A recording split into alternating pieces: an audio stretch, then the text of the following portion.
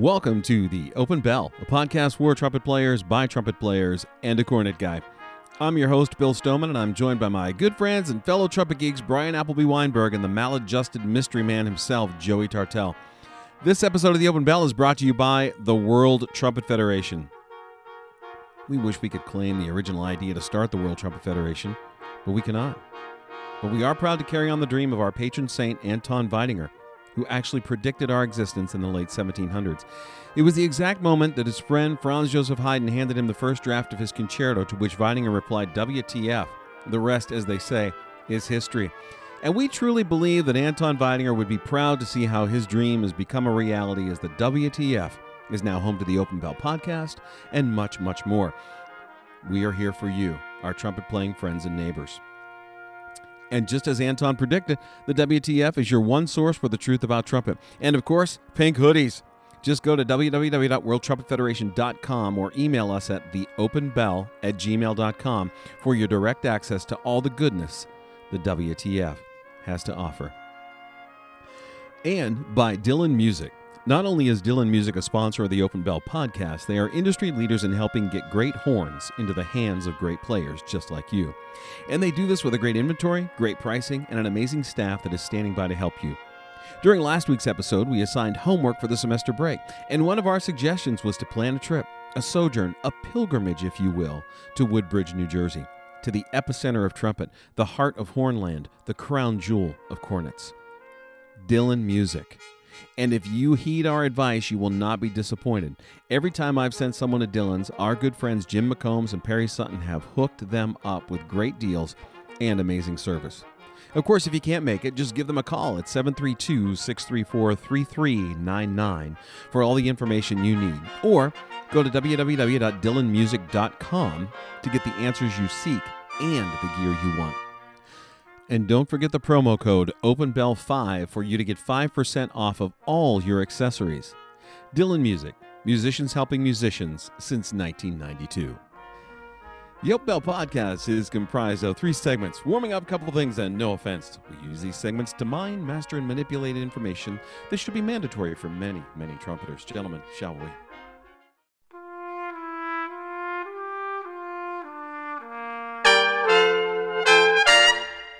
Each week, Warming Up is brought to you by Chop Saber, that perfect all-natural lip treatment created by the one and only Dan Gosling, inventor, entrepreneur, cowboy. Cowboy? Value this time in your life, kids, because this is the time in your life when you still have choices, and it goes by quickly.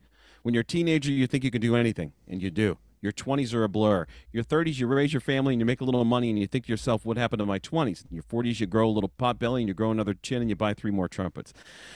The music starts to get too loud, no offense to you personally, Bryan, and one of your old girlfriends from high school becomes a grandmother, no offense, Joey. Your 50s, a tuba player friend has a minor surgery. You call it a procedure, but it's a surgery.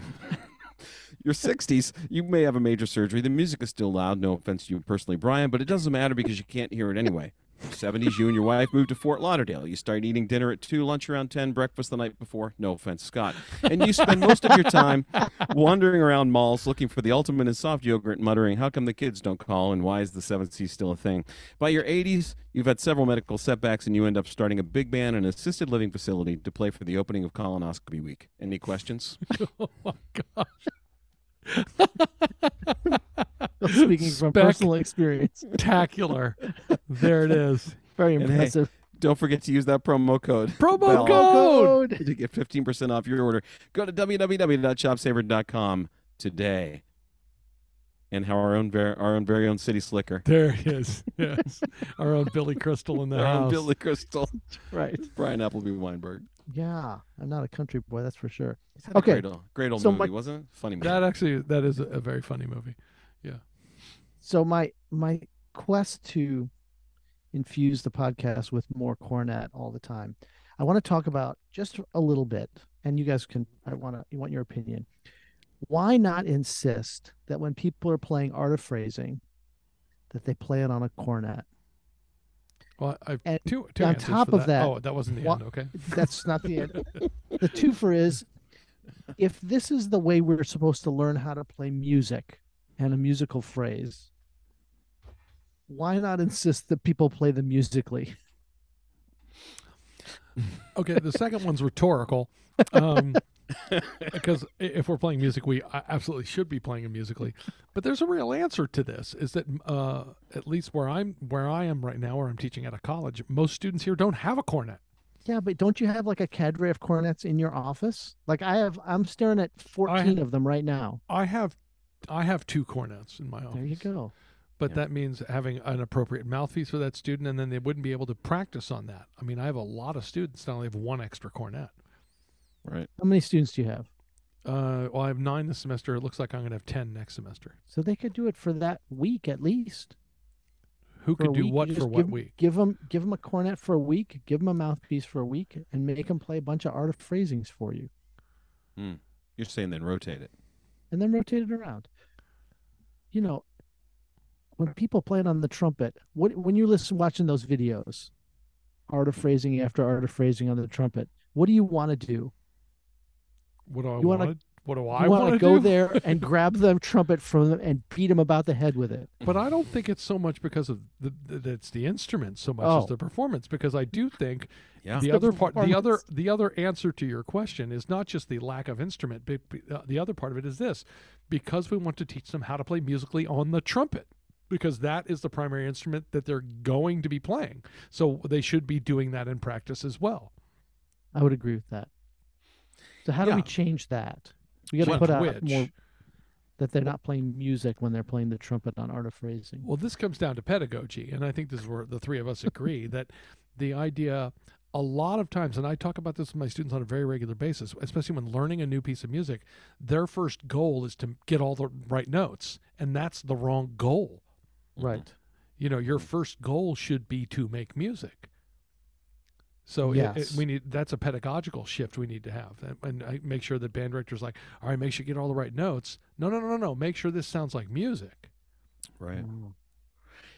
Yeah. So Brian, I mean, curious because I mean, I would be a fan of this too. I love it. I wish we started kids on cornet instead of trumpet, but I wish we would go back to that. But what's your premise for thinking that it'll end up being more musical and they'll play it more musically on the cornet? I think I think it's a more singing oriented instrument, and that the directional, bright quality of the trumpet can tend to take people away from that a little bit. Right. It shouldn't, but I think it does. Yeah. And so it's maybe I don't know, a pathway to doing it.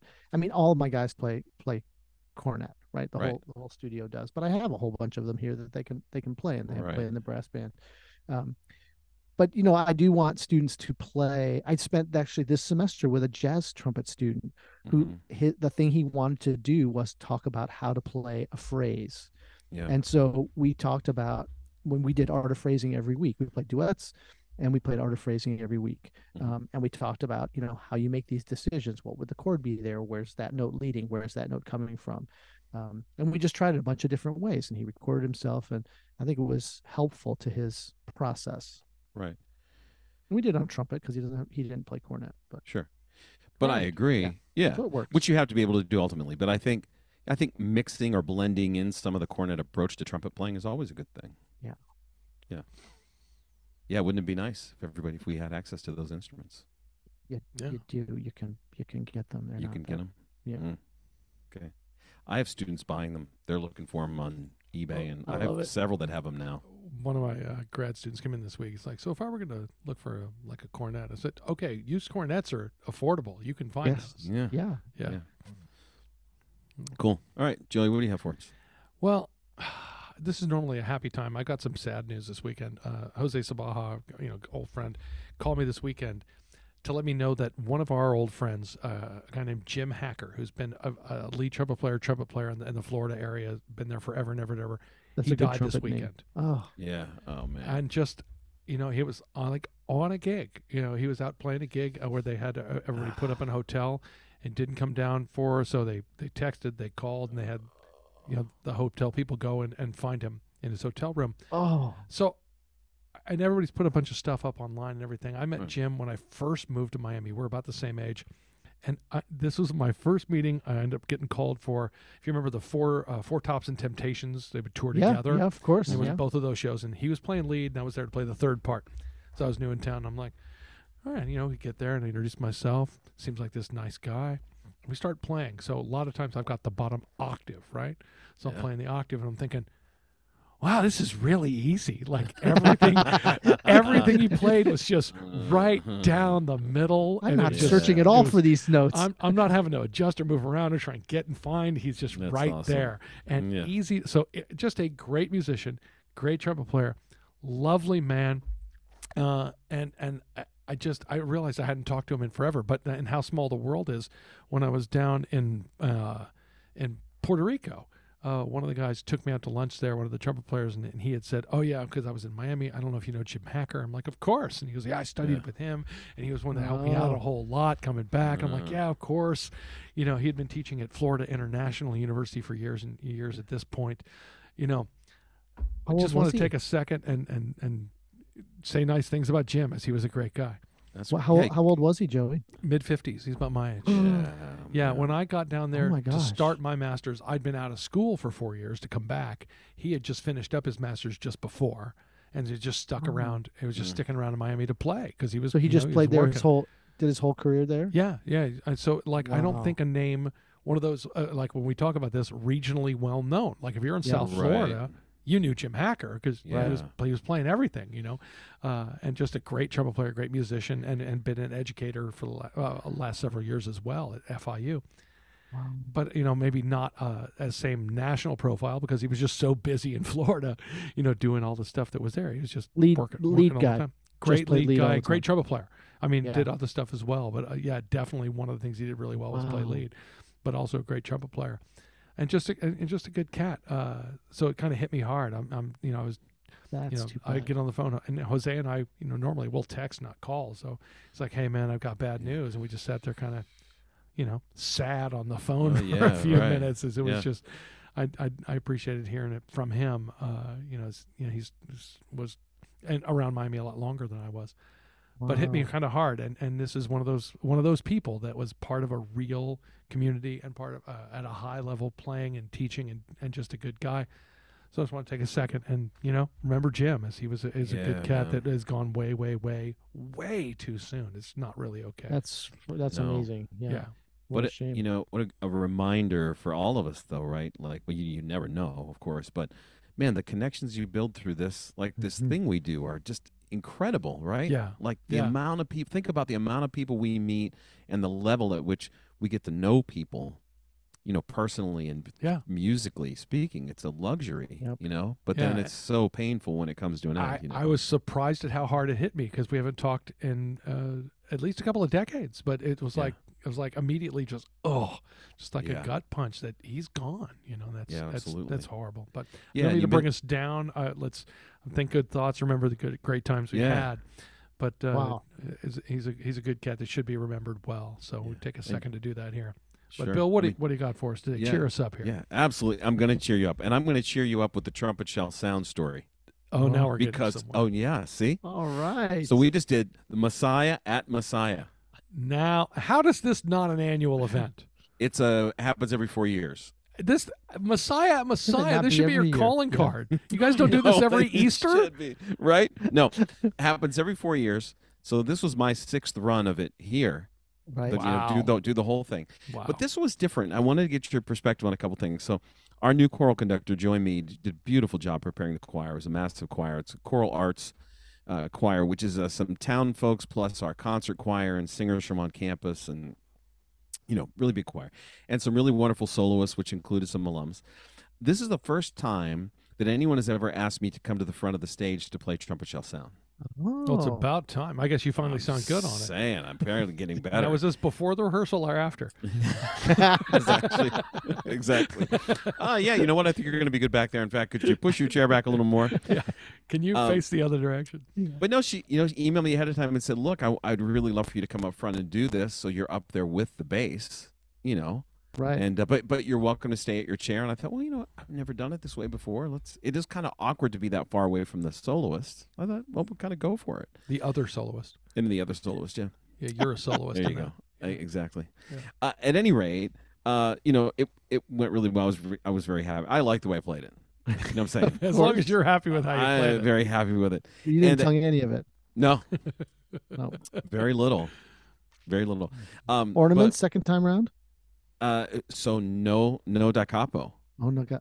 What? Yeah. See, Right to the end. You played the trumpet is only going to sound about half of it. Exactly. Well, that's why you sounds a little. Yeah. Yeah. The trumpet anyway. half sounds. Yeah.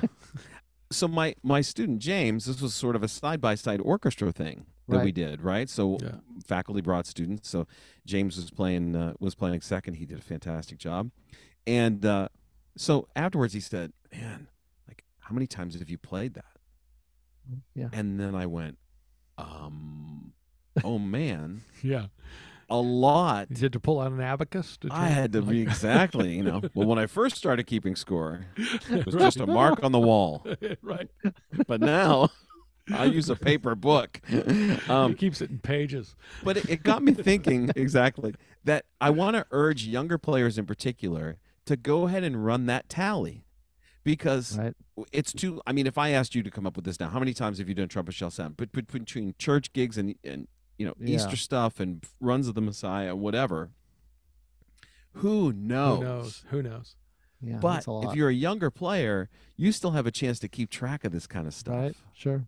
There was an Easter just a couple of years ago where the choir director wanted that in the prelude music to each service, and we did 3 services. Right. Yeah. So we started that in the prelude music and ended with the Hallelujah chorus, like 3 services in a row. Yeah. That was something. But we did the trumpet shall sound all the way through. Yeah. Well, so Brian, for you, that'd be like 6 of what you did. That's right. Like exactly. That's right. Exactly. So Brian, to answer your question, I just go ahead and ornament the first time through. Yeah. Oh, absolutely. Right. If you're only doing it once, mildly, you throw those ornaments. You know what I mean? Just a little, just a little bit here and there. Not so much. Tasteful. Just enough. Did the bass do that as well? No. Straight up. I think he was just singing. Yep. Yeah. Nice. Okay. But I did get a great keep compliment. Keep track. Great compliment. Somebody said, well, when I saw the trumpet come to the front of the stage, I thought, well, that's going to, we're never going to be able to hear the singer. But it was amazing that you could play that softly when he was singing. We could still, and I was like, it's my job. That's So how I do that's things. my job. Either that or Brian was playing it from Jersey. I have musical taste. Yeah, that wouldn't work for me. No. Nobody would hear anything. So have you gone to the trumpet. front of the stage to play it with the bass, or do you typically stay in the sections? Stay in the section. Yeah, just stay there. Yeah. I like the idea of being like essentially side by side. Yeah. Yeah. It was really cool to be up there. That's so very cool. Did you do the Hallelujah chorus? I did From that. the back? Also and walk then- to the front of the stage for that. Well, at this point, I thought, why not? And then walk to No, the front. Hallelujah chorus, I usually just stand on my chair. There you go. But so then I just stayed because that's part the third. Yes. And Now you're getting I there. just sat through those couple of arias, and then when the bass came out, then I went to the front, and it was cool. Nice. Yeah, Nice. he did the little wretched, and then off we went. So, Yeah. Beautiful. but yeah, so 2-part story. One is that I got to actually go out front, and the second thing is keep score. Right? I like it. It'd be kind of fun to keep track of that over your career. It's too late for me. No, I kids. was just I was late just for me. listening to Smartless, a podcast. I don't know if you've heard this podcast. It's Jason Bateman and Will Arnett and Sean Hayes. It's wow. basically 3 Hollywood guys talking. So About the it's like- trumpet? No, they don't talk about trumpet. They usually have a guest on, Sounds and then they kind of talk to they give each other a hard time Right. and interview. They had Rob Lowe on as their guest. Mm. And Rob Lowe, now Will Arnett often gives Jason Bateman a hard time about being a child star. Rob Lowe also a child star. So they decided, let's throw out a name and you give me a story. So he threw out the name like Pia Zadora, and immediately Rob Lowe. So, bam, story. Wow. It was just right on. And so he threw out one like Telly Savalas, and Jason Bateman's like, I don't really have one, but I do believe my wife and Jennifer Aniston are really good friends, and I believe that he's Jennifer Aniston's godfather. And I'm like, oh, Gosh. like that fast. Telly Savalas. Yeah, the Greek connection. Wow. But it was like that kind of connectedness and kind of funny. But you talk about all the people you meet, because I've had people say like, well, have you ever met? Oh yeah, of course. I played a gig and we did this thing. Yeah. Why aren't we keeping track? Why aren't we writing these things down? Yeah. Yeah. It's kind of fun to keep a tally. Well, if you're just out there gigging, you're just going from the gig to gig to gig. Right. You're just doing Really it all the thinking time. You about don't it, realize what you're actually doing. Yeah. Yeah. But something like significant, like, I don't know, trumpet shell sound, might be kind of cool to keep track of it. I would like to know how many times I've played In the Mood. Oh. Because I was There I again. did the time on the Miller Wow. Band. We also I used it know, when I was yeah. in the Army as a closer. I've done it as a soloist, like Doc Severinsen's version with orchestras. Right. That's the first thing I ever played with Cincinnati Pops. Like I want to. Wow. I don't know what that tally is. You got 2 of those with the Brockway Big Band because we opened with a Tyzik and closed with a Garland. So there you go. Add 2. See, it's everywhere. That's one day. Yeah, that's everywhere. Yeah, that's amazing. All right, boys, it's game time. Of course it is. Which is, as far as you know or as far as you don't, may have already started. We already might be playing the game because it's time for Clueless.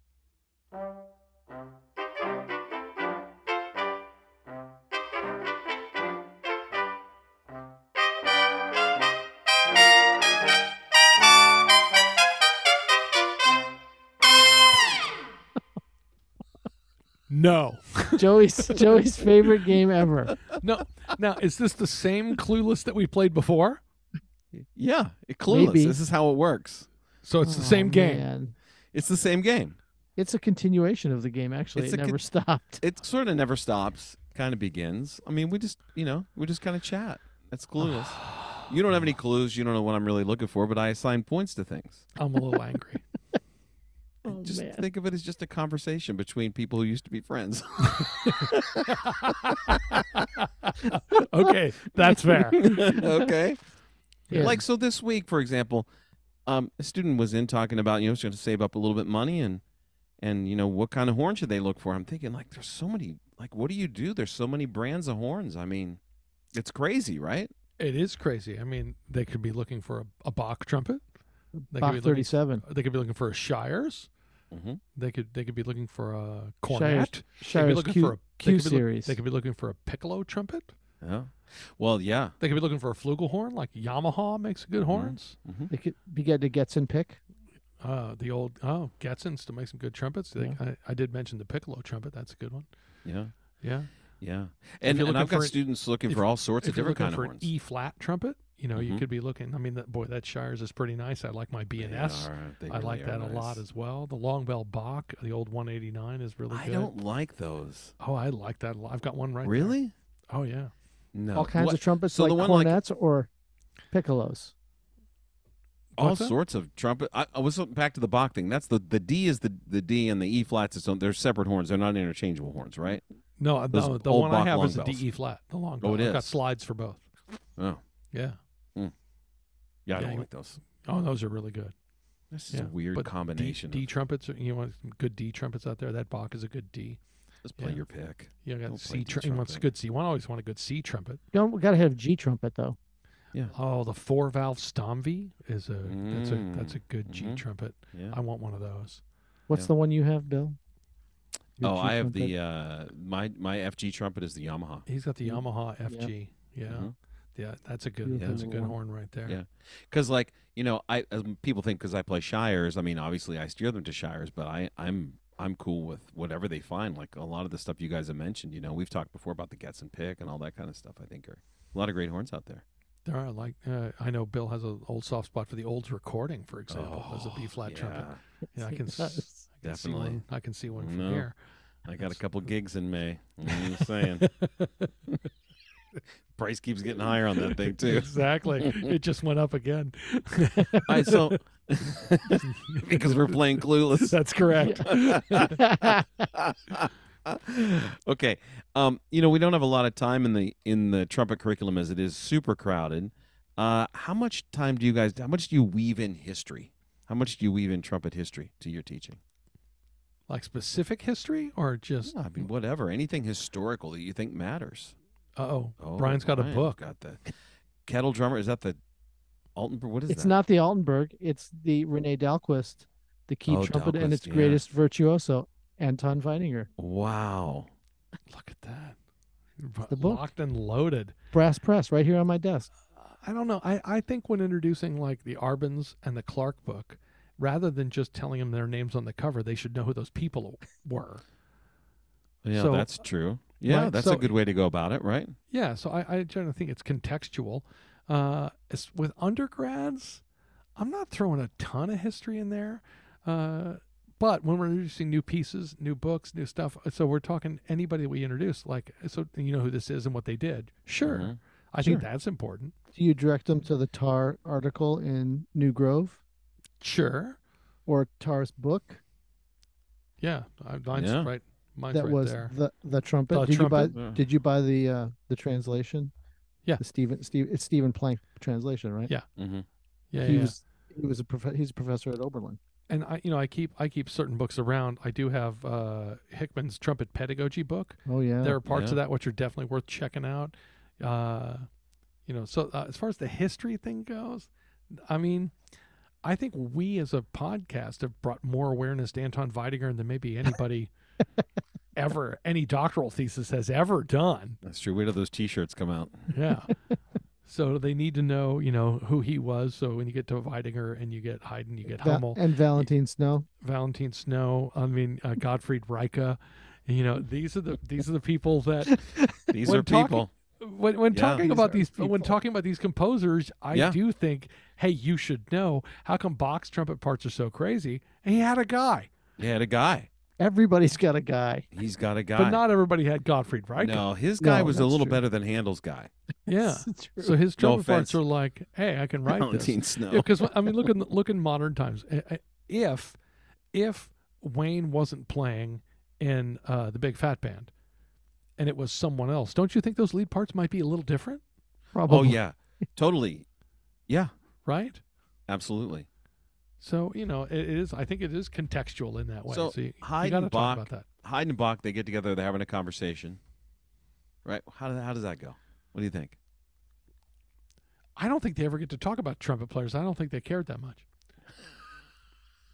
Haydn and Bach are going to get together? I'm just saying, let's say they somehow magically got together, they'd be like, yeah, I'm writing this thing.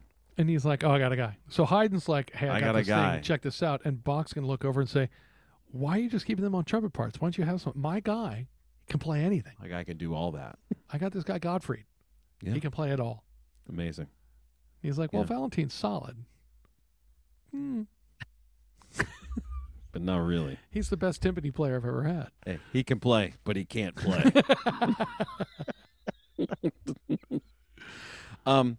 Let's talk about this. Jazz is hard to teach and kind of bring into the regular studio teaching that we do. Talk about that for a minute. Joey doesn't think jazz is hard to teach. That's the first thing I was going to say. He just thinks people do it wrong. I don't think jazz is hard to teach. I think it's something that is taught poorly. The pedagogy's terrible. Pedagogy's gotten a lot better in our lifetimes. When I started, it was just, hey, man, hear it and play. So if you couldn't hear it, still out there, or you didn't know what to listen for, you got to get with the records. So right, listening is important, but you got to. The history of jazz is the history of recorded music. So you can start with Louis Armstrong, like you can just go listen to Louis Armstrong and hear what it was like 100 years ago, because we have recordings. You can go right there. You can listen to Dizzy Gillespie. You can listen to Miles Davis. You can listen to Freddie Hubbard. You can listen to anybody you want to. So that's the assignment? They're listening to these things. That's how you do it. That's your way in. That's part of the assignment. Yes, that listening without hearing it and without really understanding that style and knowing what you want to sound like, you've got zero shot. Right. So if you've never listened to jazz and say, I'm going to be a jazz player, what do I need to do? Well, learn this theory and learn these chord changes. And that's very limited in its approach. Learn these scales. Right. Yeah. So then, you need chords. You need a little bit of theory. You do need, transcribing, which is listening. But the idea of who do you want to sound like or how do you want it to sound is first, right? We want to talk about making music, not about getting all the right notes. The same thing we were talking about before. Right. So do you need to learn melodies? Yeah. Then you got to say, okay, what song do you want to learn? Let's learn some melody. Let's learn standards. And then we want to learn changes. Okay, what chord goes there? Okay, what does that mean? So you got to know what the chord is. That's a little bit of theory. Then there are scales can go with chords. You can tie these things together. Now you got something to do. Right. Brian, you're saying nothing. Brian, no. I'm totally in. I think it's correct. Wow. All right. So, the way you label chords is important. Yeah, I know that's a hard one for you. Yeah. The way they do it. The way they label chords. Right. Yeah. Oh, they talk about a dominant. Well, because jazz theory is functional theory. Like, so the way you may have learned chord symbols if you came up to a classical tradition and language might be a little bit confusing. Yeah. And just the way we talk about them. Like a jazz musician will say C7, And you might think, well, what does that mean? Well, that means C dominant seventh, Mm-hmm. right? And you don't have to say dominant. You say C7. It's there. The fifth of F. Well, sure, but that may or may not be its function. You said at the dominant. time. That word means something in music, in Western music. But Mm-hmm. C7 by itself doesn't necessarily mean Correct. it's a 5 chord. But you said it's a dominant automatically. That's a dominant chord. It doesn't mean its function is a 5. That's what a 5 does. Not That's every what time. dominant means. Not every time. In theory, that's what it means. Not No, in jazz. Dominant is the name of a chord, not a name of a function in this particular case. But it could have a dominant function. For example, look at the blues, right? If we look at the blues, the 1 chord in a blues is a dominant 7th chord. It's not a major chord. It's not a minor chord. It's a dominant 1 chord. 7th chord. The 5 chord is the dominant chord. No, it's not. That's not its only function. All right. Okay, good. Moving on. So, like an offshoot to the jazz thing, of course, are high note guys. Great high note guys. Where do Sure. Meatheads? you putting in the mix there? Meatheads. Well, you know I love the high note guys. I mean, we just mentioned Wayne Bergeron before. Mm-hmm. And if we're talking about lead players today, we got to start Here's there. his list. He's great, Yeah. and he's doing it. And, I mean, Maynard. so if we're going to jump around, we can jump around the country. Are we going all time? Are we going now? We're, I don't know. Because we go to New York. We got Tony Cadlick's out in New York. He's playing great. I was just talking to somebody about him a couple weeks ago. The name came up. I'm like, Yeah, we talked about him on here. yeah, love Tony. Frank Green, an old friend of mine, he's playing lead on the Basie band right now. We've been texting. We regularly text about Waffle House as it's important to both of us. Yes. But Frank is a great lead player. He's been in New York for, well, a long time now, which is kind of funny because he's from California. Gosh, I know Liesel? guys I could go all the time. Lisa Talk about Whitaker, Liesel? who's on Whitaker. Broadway right now. She's Yeah. retired from the Army and is What's up she playing now? She's playing Some Like It Hot on Broadway right now. Did she Just- move to the city? I'm not sure. It appears she's at least living up there part-time. I think she's made it fairly public that she and another split lead player, Kenny Rampton, are in a relationship. So I know that they've been Right. spending time together. Kenny's another good one. If we're talking Lincoln Center, we're right there. Ryan Kaiser's been playing lead on that band for a while. He sounds Yeah. okay. So he's pretty good. Sean Jones was on before him. He's also Yeah, pretty good. He's pretty good. You know, Guys can play. I mean, the number of guys that you could name, but high note guys. High note I mean, guys. I Man. played on Maynard's band. You know, I've got Bill Chase records on the wall Ding. here. I mean, Yeah. There it is. You named it. the number of guys Yeah. that you could go in that era are just Crazy, I mean, I right? could go on forever. Unbelievable. I keep Lot of talking guys. till the end of time for about high Crazy. note guys. Yeah, A lot. Just so many. so But not many. Joey. Joey's Well, not just a I was high note waiting guy. for Bryan to mention Joey's a high note guy, but Yeah. I mean, That's I all do, that's all I'd he be does, nice. really. I do play high notes. he does so, play high notes. Yeah, That's it. Yeah. Sure. So I was thinking the other day, if you we've tried to do like the United States of trumpet, where we've like picked a player from every state, but if then ultimately you zoomed out and thought in the United States, would there be an epicenter of trumpet? What would that be? Where would that be? Yeah, The epicenter of trumpet in the United States. yeah. Right? Well, we've always said that all things trumpet go through Bill. Mechanicsburg, So Mechanicsburg, Pennsylvania. I mean, I think it's easy to make a New York argument, which is the sheer volume of music and players. Mhm. It's also Yeah. an easy way to mention Los Angeles for the same reason, sheer volume of players. But we may want to look at Chicago. Yeah. We got the orchestra and all of the teaching, pedagogy, and players that have come through, and also makers, right? Because Mhm. Schilke still Schilke, is based out of sure. Chicago. Dave Mhm. Monette, actually, who lived in Chicago, made horns for a while. That's funny. Elkhart, Indiana's Not very far far. away from Chicago. You can be there pretty fast, and Elkhart's still a mainstay of places. Epicenter of trumpet. Those are Chicago. So the big, I guess that's 3 of the largest cities we have in the country.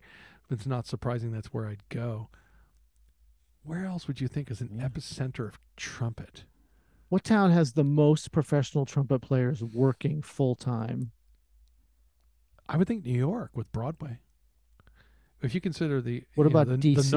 number of orchestras and and Broadway, I think they even have more than DC. More than DC with the bands?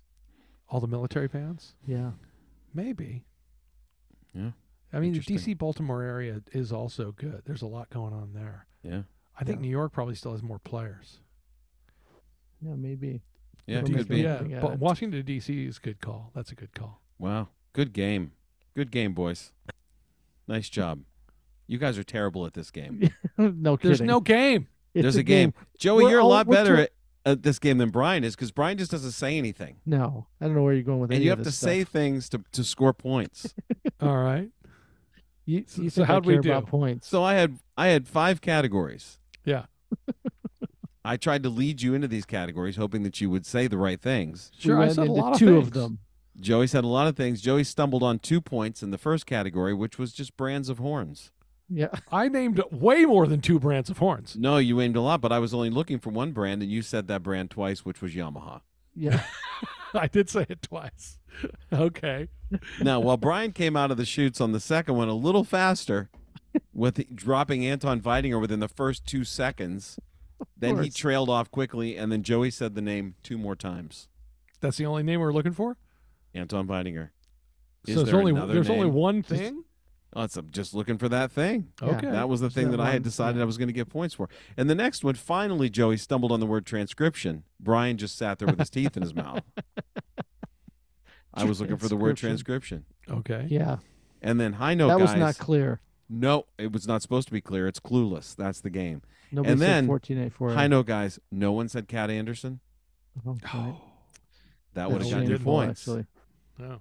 It's amazing how many other high note guys you got. It's almost like you're a high note guy. Yeah, I do know a lot about this. Cat Anderson is a good call there. Cat Anderson would have gotten you points. Instead, goose eggs all around. Across the board, yeah. And I don't know what the epicenter of trumpet is, but I thought I'd throw it out there. But the word I thought that you would come up with would be New York. That's where I thought you were going to say. And so Joey got 3 points because he said New York 3 times. So it's 8-1. Joey wins Clueless. Yeah. I am the Clueless master. Joey is clueless. We all agree on that. Finally, something we can agree on. King Clueless. Wow. Well done, boys, but not really. Yeah. I think I'm going to need to 8 points. I did. You did well. You did pretty well. I think I'm going to have to send you the original. I'm going to have to send you the origin of this. Yeah, I'll need to hear that. And so you guys can see what it's up to. Although you're that getting won't better. Help me at all. You're getting worse at it, which is actually better. All right, time for a couple things.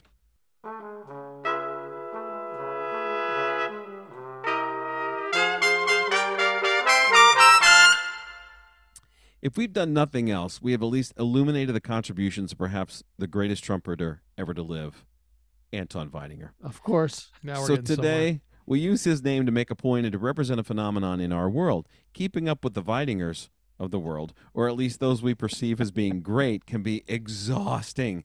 Stay in your lane, do your own thing, don't get distracted by someone else's accomplishments. The Weidinger principle, see what I did there, can be deadly.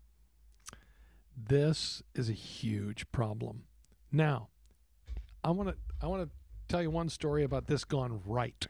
Mm-hmm. So, as a freshman in high school, my high school band director had told everybody that there would be no freshmen in the jazz band. And my jazz band director just came to my middle school and said, "Come audition." So he snuck me in. So I was the only freshman in a high school jazz band. I was playing 4th, 5th trumpet. The guy who was playing lead that year is a junior. His name is Mark Matthews. I've talked about him before because when I listened to him play lead, he could play shakes better than I could play shakes. Oh, yeah. Right? Yeah. So it would have been very easy for me to just go, well, he's older. Or, yeah, but I beat him in the concert band tryouts. Right? Mm-hmm. I could have done any of these things. I did not do any of these things. But I thought to myself, well, he can do that. And I can't do that as well. Maybe that's something I should go practice. Now, this part is, I think, okay. This is okay. Like, because if I just sat back and gone, well, he's good and I'm terrible, or but, then I don't get any better. That's only destructive. And I think this is what happens, is what we're talking about. This is what happens way too often. You hear somebody and you recognize, how many times have we heard people say something like, I listened to a recording of blah, blah, blah, and now I just want to quit. Yes. And I think to myself, that kind of thing drives me crazy. I don't like that at all. You're saying it's so good that you don't want to play anymore? Isn't that the opposite of what should be happening? Because you'll never be able to do that thing. Right. But I listen to those things and go, that's so cool. Yeah. And then usually how can I do that? How can I figure it out? Right. Well, yeah, this is what I brace for ITG every year, right? Because you're walking out of a concert, something's great, and people are like, man, I'm just going to sell my trumpets. Right. I'm giving up after that. Drives and I me know crazy. it's meant as a compliment in a way, but like It is, no, but I don't like it. No, it makes me crazy too. It's a little weird. Right. You know, the idea of you hear something and go, okay, that was amazing. So here's the logic problem. I've proposed this problem to many people in the past. If you hear it, that means it's possible. And if it's possible, that means it can be done. And if it can be done, why can't you do it? Why yeah, can't that's you? your whole theory. Yeah. Why Right? can't you do it? Yep. So Yeah. then anything you hear where you're like, oh, that person's great and I suck, you're looking at it completely wrong. Let me Well, what be if you very apply clear it with to, you. to teaching? right? I that do apply studio- to teaching. No. What if you apply the same thinking to teaching? Wow, that studio is really great. My studio is not really great. I should just stop teaching. I'm just going to stop teaching. Yeah, I'm Right. just going to stop trying. Yeah. Oh, I do think people do that. I do Why? think people just they maybe not quit, but just sort of live with the idea of, well, can't be Mine's done just- here. My students just aren't very good. Right. Yeah, they have better students. They have more money. That's right. Of course, they're better. Yeah. They're taller, whatever it is. Exactly. Yeah. Whatever You know. whatever excuse you want to tell yourself. Yeah. But, Yeah, that's what it is. It's an excuse. it is. Yeah. I mean, we've talked about Vince a lot on here, but Vince moved to Kentucky with his first big teaching job. I don't think there was a lot going on at the University of Kentucky before he got there. No. But boys, really suddenly after that, good trumpet players started coming out of there pretty fast. Yeah. How did that happen? I guess just different people started going to school there. Hmm. Huh. Yeah. Bit of a mystery. But it's a crazy. This is wired into our ego, right? With trumpet players, you spend more time worrying about what the other person is capable of doing or doing in the practice room than you are. Like you've got to divert that energy into getting better. Right. Right. You can be motivated by this. And you should be motivated by this, not destroyed by it, because this is a practice room problem as well. If you're in a practice room and you hear somebody that you perceive as doing something you can't do coming out of a practice room that you can hear, then your inclination can be to start making sure you sound good in a practice room, which is the opposite of what you should be doing Not what in a you should be practice room. doing. Right. Right. You've actually got to think, all right, what am I, what do I want to accomplish? So if you hear something that's amazing, go, all right, how do I get there? That should be what you're doing. Yeah. How do I do that? I mean, that's what I'm doing. Like, I remember the yeah. first time I heard Maynard's band having a very conscious thought as an 11-year-old. I didn't know we could do that. I want to do that, Right. and then start figuring that out. And I'm sitting next to my teacher who would play for me, and I'm going, I don't sound like that. I want to sound. I didn't just go like, well, he's my teacher. He's supposed to sound great. He's I better. thought, well, okay, I want to sound more like that. So I'm going to take that into the practice room. Right. Right. This is what we got to keep doing. Yeah. You shouldn't be using it to beat you down. You should be using it to raise yourself up. Right. Are 'Cause people really using it as a way to, or do they really see it as a reason they shouldn't practice to get better? Like, it's depressing to them when they Yes. hear these great players. Yes. Really? Absolutely. Yes. And what should happen instead is they should go into that practice room, right, and start a conversation with that person and say, hey, how are you doing that? Right? Yeah. Yeah. Tell me, what are you working on there? Yeah. What do you got there? How did Yeah. you get to be able to do that?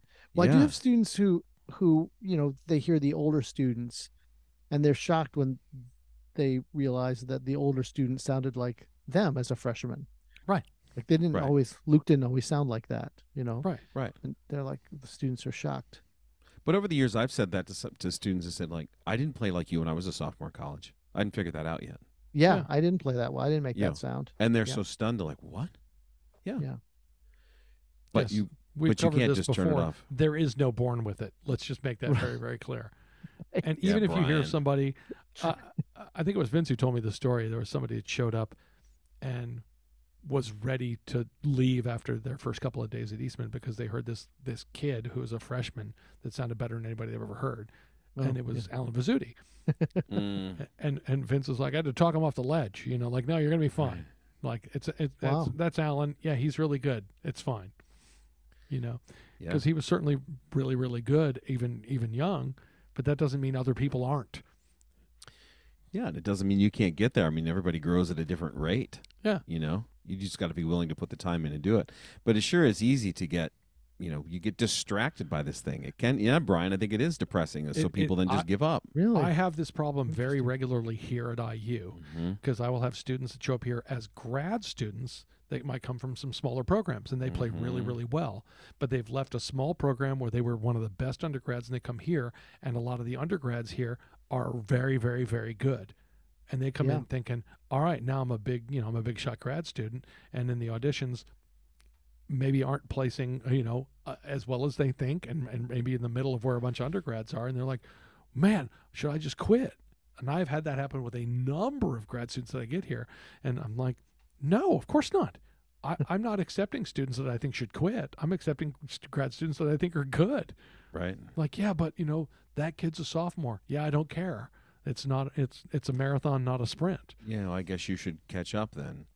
So it's time to get rooms working. are down that hall. Yeah. I mean, that's the thing. You have a choice of what you do with that information, right? Yes. You could shut down, or you could just dig in and go for it. And the digging in and going for it becomes very specific, because this is where you got to go next. You got to be thinking, if you hear somebody and you think, oh crap, I want you to identify exactly what made you think that. Is it one of my good friends? This is good. One of my good friends. I'll out him right here. His name is Sean Edmonds. He plays on Broadway. He plays on the Basie Band. He's played on TV. When he was an undergrad, he was a year ahead of me in school. There was one of the things he struggled with was range. And this was not one of the things I struggled with when I was an undergrad. Right. So what I used to do back then, or ever, it's just natural, Joey. You just always had it. You were born with it. First day I picked the horn, blazing double C. It's your tuba setup. So, that's why it works for you. That's why it works. Yeah. So I was in a practice room doing the very infancy of the thing. And back then what I used for range was Clark 5. Right. So I was right near the end, and I played all the way up to, because it ends on high F, but I just keep going. So I go up to A. He opens my practice room door. I'll never forget this. Is so funny. He's like, oh, so that's the A. So just 3 more: B flat, B, C, and then you're done, right? And I looked at him and said, yeah, that's pretty much it. Right. That's what I do. Like, yeah. Do you want to sit down? And he closed the door. He's like, okay, what are you doing? How do you do this? There it is. So, yeah. And so we sat down and I talked about, here's what I do every day, and I'm kind of doing them, working this thing, blah, blah, blah, blah, blah, blah, blah. And I'm not saying I taught him anything. I'm not saying that. But I will tell you what he did tell me when I saw him years later, because we've seen each other occasionally through the years. I remember when he called me when, I think it was maybe Roy Hargrove was putting together a big band. He's like, hey, I just need to let you know I'm playing lead on Roy's band. And I said, oh, does that book top out an A on top of the staff? Because that's what friends do. Of course. One of the things Sean did is he was out on cruise ships right after school. Yeah. So he was like, I'm going to go out. I'm going to shed. And so he really, we were both classical trumpet majors. He shed his jazz playing. He shed his lead playing. He put his whole bunch of stuff together and went, I'm going to get better at this. And guess what? He did. Yep. Yeah. So that idea, he sat in the practice room and was like, okay, what do you got? Tell me what you got and tell me how you're doing it. Yeah. But he did that. He did that. And that's the way you break this cycle. Yeah. That's the way you break out of it, is just not be afraid to have a conversation. And look, especially if you're in school, if you're doing the undergrad thing right now, or even grad school, like, this is your chance. You're never going to be around this many trumpet players again, ever. That's correct. Like, unless it's a week at ITG or whatever. But I mean, on a daily basis, you're surrounded by people. Yeah, you should be, and no offense to you personally, Brian, hanging regularly with all of these people. And the people that you think, okay, that player does something that I really want to steal from them. Yeah, befriend them and steal their stuff. If you haven't heard it, you can't conceive of it. Yeah. Right. You have to know what's possible, what's out there, and right. Take notes on what those other folks are doing. I love these scenarios, right? You got Valentine Snow and Anton Weidinger. Yep. And they're in the practice rooms. Yeah. Okay. And Weidinger's playing pedal tones compared to what Snow's doing. But he's also playing chromatically, which is going to confuse Snow. Yeah. Yeah. How do you do that without crooks? He's got to come over and go, what do you got going on in there? Yeah. On there? What do you got working there? Anton's going to go, check this out. I got keys. I can play chromatically. Right. Where'd you get that? Yeah. How much are those? Yeah, I got to get myself one of those. Yeah. Yeah. You're like, hey, has Rika seen this? And Rika's Rika's down the hall, just hammering high notes. Hammering. Screaming. He goes, I never need to play that low. Yeah, he's like, what do you need that for? I play high enough on the overtone series. I can play any note I want. Yeah. Have you not seen my picture with a hunting horn? I look good in that The shot. corner de cacha. He looks really good. Man, when I was in school in Kentucky, and this was way back in the day, the trumpet studio took that picture of Rika. It was for a trumpet ensemble, a trumpet studio concert, and with a Xerox machine, made the most believable picture. They cut out Kevin's face and put it in the Rika, in place of Rika's face. Okay, I love this. Fantastic. That's gold. It was so good. It's beautiful. Pre-Photoshop. Pre-Photoshop. Yeah. And beautifully done. But yeah, it was Kevin Eisersmith as Gottfried Rika. Yeah. No, that's gold. But you don't have to do this with just technique. You can do this with music as well. Oh yeah. Because just the other day, one of my students sent me this video, and he's like, "Do you know what this piece is?" And I'm like, "Oh yeah, here." So he came in his lesson this week. Oh, so I found the piece. I got it. Can we work this out? What was there it? you go. Mm-hmm. He heard something, and instead of just going, "Yeah, that's cool." Right. Not just that's cool. That's cool, and I want that. Yeah. Yeah. Rather than go, well, they get that, or those people get that. No. I want that. I'm going to go get it. Yeah, that happens here too. Mostly, because in wind ensemble section where they're rotating parts all the time, it's like, well, she got that because she's like the lyrical player, but I get this, but I'm upset that I didn't get that or whatever. Like, well, you should just learn to do that, right? Why don't you add that to your arsenal of things? Why not get better at that? Only do one thing. Get better at that thing, or just be better. I did hear a Karen Beliznik solo, and I thought, wow, that solo sounds really cool. Mm-hmm. And so I ordered it, and I got it, and I went, oh, I can't play that. You had to see it to know that? Yeah. She made it sound easy. You could have asked us. We would have told you can't play. Yeah. Her flexibility. Man, I remember when she was competing in NTC, I'd never heard flexibility like that. Yeah, she was all over the horn. Yeah, it was pretty crazy. I would like to do that. Oh, no, I can't do that. Nice. I'll put that in a folder. She Save hasn't that for sent us a somebody sweatshirt else. pick. We should call her. Oh, So, yeah. Yeah. We're going to need that. We might need that. Yeah. So, But I think, it's kind of funny because we're looking ahead now because we're only are we a month out from about a month out. About a month out? Less than a month. Less than a month now. Wow. About from 2.5 weeks from now. From ITG. Yeah. You better start practicing that 16th note passage Bill wrote for us. Sure. Yeah. Piece of cake. You guys, I know you're not practicing it. It's all I've been practicing all day. Really? No. Well, it's not that hard. Unless you don't practice double tonguing every day. Who doesn't practice double tonguing every day? Lots of people. Yeah, I guess. Everybody maybe. needs to practice double tonguing every day. Everybody all needs I do. to. That's all I do every day. It's shocking. Bill wrote a piece that has 7/8 in it, by the way. So Why? So I was just making fun That of was you. sarcasm because I Yes, was it like, was. use 7/8. So 7 8 wait, 5 8. that's not double tongue. Oh, there's a double tonguing one. That's double tonguing section, yeah. You're on B flat for that part, don't worry. Where's the one that's supposed to go up the octave? Is that into 116? Or That's is that the at a different part? previous dueling section. That's closer to the beginning. Right Okay. after the 7/8. That first section or the second section? I think it's the first section that's got, we'll 8VA that for you. You got it. I don't have to tongue that. That'll be easy. Exactly. Yeah, I've saying work. that for years. I have to tongue any of that. Nice. Mm-hmm. Oh, yeah. That's Yeah. going to be great. You guys Yeah. got to be out in Minnesota for this. It's going to be awesome. But here we are headed into ITG where we're going to hear this commentary over and over again, like just shaking your head and walking away like you never be able to do it. No, like let that stuff fuel the fire. No, that's got to be it. You got to go. Now I'm going home and getting that. Totally. Exactly. And have a Absolutely right. conversation with someone while you're there.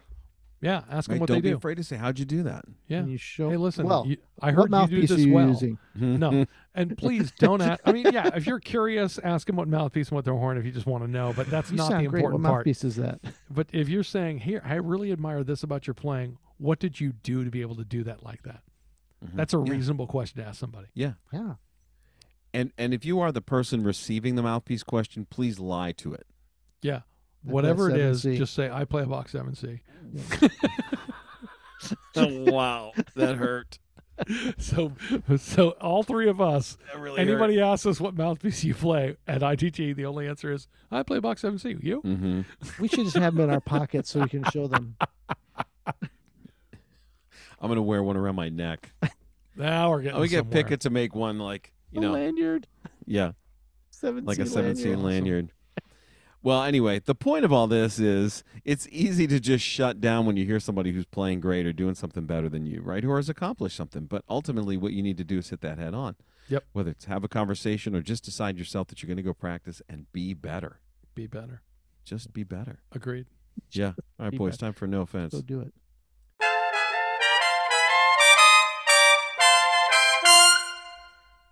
Look, you can't be scared away when someone does something great. Even the great Anton Weidinger, as impressive as he was. And I'm sure that everyone still is. For miles around was scared. Yeah. But we've got to take what Weidinger did and use it to our own betterment. Well, he was the cat, right? He was the cat. Everybody knew him. He was a local cat. Yeah. Yeah. But he revolutionized trumpet playing. Yes, he did. He might have been the Steph Curry of his day. Really?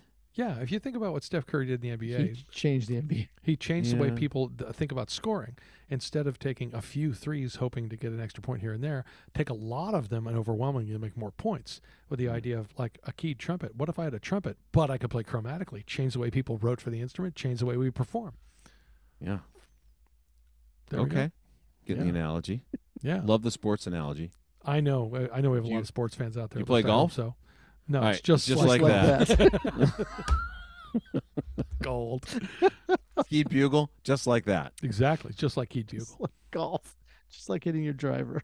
Yeah. Mm-hmm.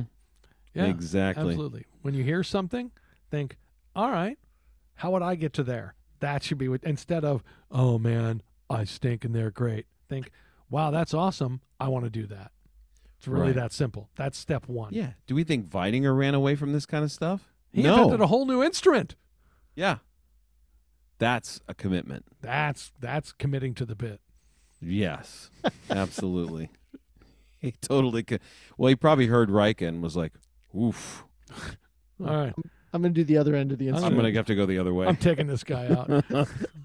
At the knees. I'm not going to chase him up there where he is. Yikes. All right, boys. Well, that should about do it for today. Hey, stay tuned. Tell your friends and neighbors. And don't run away. Just think, what would Anton do? So long for now. Remember to keep an open mind, but more importantly, an open bell.